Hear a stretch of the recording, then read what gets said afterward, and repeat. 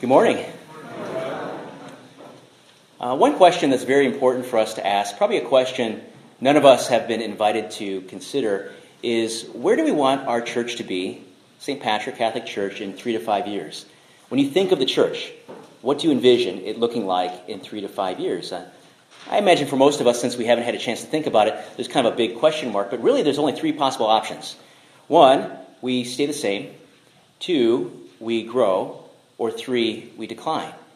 And this is a very important question for us as we chart our future, our path for our future. And it's such an important question that many corporations spend a lot of money, spend a lot of time reflecting on themselves because they want their corporation to be successful. Raise your hand if you've ever heard of strategic planning. Maybe a good bunch of you, or been a part of it. Strategic planning is when you usually have a firm come in to your organization, maybe it's your business, and the business realizes we're kind of in a rut and we need to chart our future. So they have this firm come in and they give some consultation. And what they do is they take very important people within the organization to kind of summarize a mission of why they exist. And then they start to make statements of what they want to be in the future, vision statements. They think of strategies, methods for getting to those places. And then tactics are the step-by-steps they'll make as they go forward. They reflect on their strengths, they think about their weaknesses, they think about potential opportunities for them to go towards a certain direction, or maybe even threats, obstacles that come in their way. And many of these companies find that it's very successful if they stick to it because it builds a sense of ownership over the organization, makes a clear path, a clear goal to go after. And what they do is they can chart their success year by year because they're so specific in their task. Well, this process is a really important process for any type of person or organization. And so we thought it'd be good for us to do it here at our parish. Melissa Elke is actually a consultant in a firm that does strategic planning. So last Thursday, we had about 25 people come to the church and we discussed our path, our future as a parish. It was really amazing. Now, I realize that some people might have a common way of thinking. It's out there. That, Father, why would we want to spend all of our time and energy thinking about our future like that? Aren't we already successful as a parish? You know, we come to Mass on Sunday, and Mass is great, and we have a St. Patty's Day party, or we have an ice cream social, and what else is there? Well, the church says actually there's a lot more to what a parish is supposed to be. Pope Francis says this in Evangelium Gaudium. He wrote, "The parish is not an outdated institution. The parish is the presence of the church, universal, in a given territory, an environment for hearing God's word, for growth in the Christian life, for dialogue, proclamation, charitable outreach, worship, and celebration. In all its activities, the parish encourages and trains its members to be evangelizers. It is a community of communities, a sanctuary where the thirsty come to drink in the midst of their journey, and a center of constant missionary outreach." What was really neat about last Thursday night was that of these 25 people, when we put our brains together and our hearts together, we were trying to make a mission statement. Again, that's kind of a summary of why you exist. Guess what? It was almost exactly what Pope Francis said a parish is supposed to be. So this coming Thursday, and you're all invited, this coming Thursday at 7 p.m., we're having our follow-up meeting where we're going to talk about the strengths and the weaknesses of St. Patrick Catholic Church. We're going to think about opportunities we need to take, threats to our future, as well as our core values. And then we'll have a few more meetings where we'll talk about vision statements and strategies and tactics, and then the ball will get rolling, where we'll see concrete, measurable success as we go forward as a family. Now, I bring all this up because it's important for us to think about where our parish will be 3 to 5 years from now, but a very personal question might be, where will you be spiritually 3 to 5 years from now? I mean, you only have 3 choices. I mean, when you think about your future, you may have a question mark, but the 3 choices could be either you stay the same, nothing changes in your spiritual life, you grow, or you decline. I remember talking to a high school student recently, and I said to her, where do you see your faith being after high school? And she was so candid. God bless her. She said, I don't think I'll be practicing my faith in 2 or 3 years. I said, well, it's good for you to be honest, and if you want more, you can have more. But she even can see that this is a possibility for her. Now hold on to that question. We're going to go into the gospel, and the gospel has everything to do with that question. Where's your faith going to be 3 to 5 years from now? What will you look like as a Christian? In today's gospel passage, we hear of this wonderful mystical experience of our Lord, the transfiguration. And right before this scene, St. Peter gets an earful from Jesus. Jesus says to him, "Get behind me, Satan." So Peter, James, and John are walking up Mount Tabor. It's a very steep mountain. I've been up it myself 3 times. You kind of have to go like a snake all the way up because it's so steep. And as they were at the top of this mountain, then a mystical event takes place. All of a sudden, they see this luminous light come forth from Jesus. They see Elijah. They see Moses. Then something scary happens. A cloud comes over them, the Holy Spirit, and then they hear the voice of God the Father. "This is my beloved Son. Listen to him." Peter is beside himself, but he has this really good intuition. He says, "Jesus, we got to build 3 tents. One for you, one for Elijah, and one for Moses." And then all of a sudden, the whole occurrence disappears. For an Israelite, when they think of tent, they're thinking of tabernacle, the place where God's presence dwells. And so Peter had this intuition, I want to stay in this moment. I want to stay before the glory of God. The mystical is when you see through the ordinary into the extraordinary. They were seeing through the humanity of Jesus into the divinity of Christ. And so this special event was something Peter wanted to hold on to. But of course, we know the rest of the story. From this point on, Jesus is on his life descent into Jerusalem for his crucifixion and his death for us on the cross. But here's the thing. We're not waiting for the crucifixion to happen again. It happened.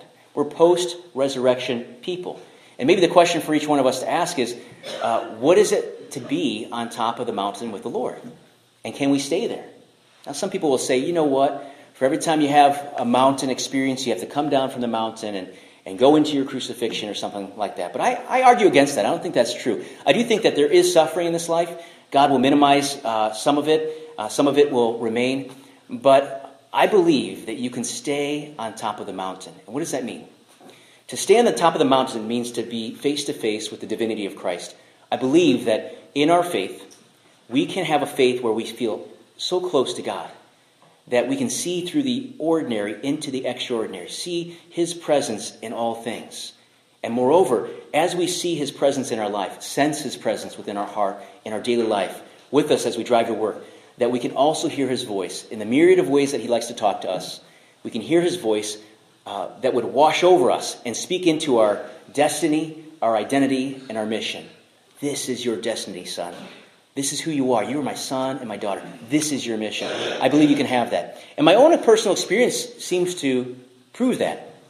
Ever since my conversion, I've had a deep sense of God's presence. Now, granted, it came at different degrees and levels, and it has grown since that point.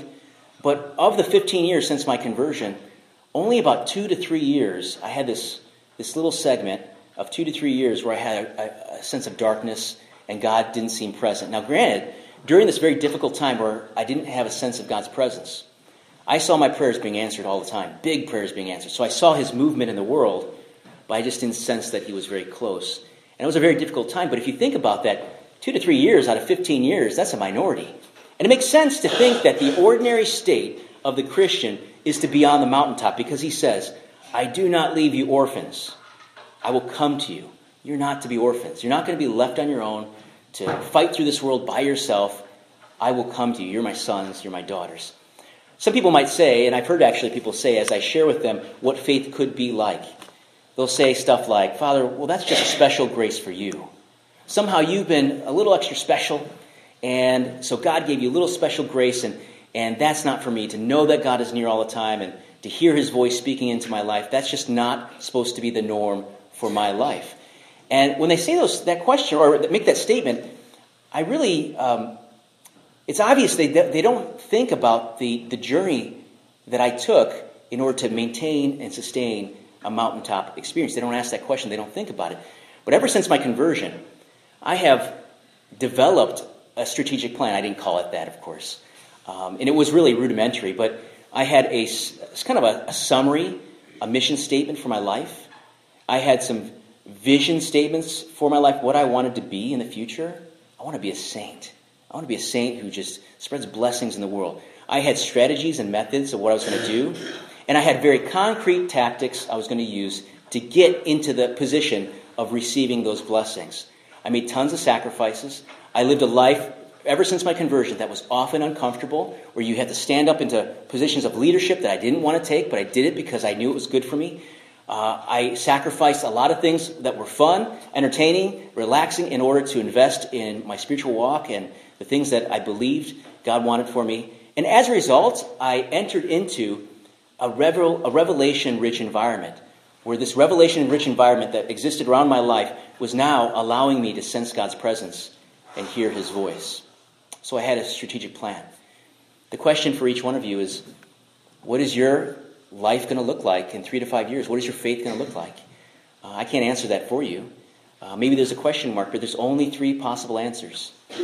It stays the same, it grows, or it declines. And we know a lot of people whose faith has grown. We know a lot of people whose faith stay the same. And we know a lot of people whose faith has declined. It doesn't have to be that way. We don't have to have a question mark. As you continue on in your journey of Lent, you might reflect on that. Like, what are my steps? What are my methods? What do I want to be in 3 to 5 years in faith? And one meditation that might be for you is, each one of us is going to die. And when we die, our loved ones are going to meet with the priest, and your loved ones are going to start talking about you. And the priest is going to ask all sorts of questions, like, what was he like? What did he like? Well, he loved to ride his tractor. He loved Rock Ridge ball games, things of that nature. But if they are asked enough questions, will they fill out a mission statement for your life? A person alive by the Holy Spirit who wanted more of Jesus, who wanted to release blessings in the world. Will they be able to fill out a picture of your vision statements of what you wanted for your future? That he wanted to be a great saint and be close to the scriptures and close to the saints in heaven and all these different things. Will they see within your life methods and strategies you took in order to get this way? He always came to daily mass, or always did this, or always did that, because he thought this would be help him draw closer to Jesus. And he was a very practical man. He made concrete steps of what he wanted to do to get in this direction. He wasn't perfect. He never claimed to be perfect. But aside from all the wonderful things of being a part of Boy Scouts or fishing or hunting, he also had this very important thing in his life, which was really at the heart of everything. Will they say about us? I hope so. I hope my loved ones say this. Father Anthony, our son Tony, was a guy who was on fire for Jesus and tried to maintain that relationship with him his whole life and to bring that to other people. I hope they say that. I really hope they say that. God is good. And the fact is, our parish as a whole is going in a direction of growth. And we're going to fill out that picture as a family. You are welcome to join us on Thursday, this coming Thursday, for our next meeting.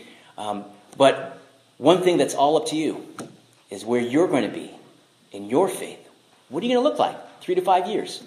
Well, we can hope it's going to be great. God's going to give us the great grace we need if we want to be great. But we have to decide what that's going to look like.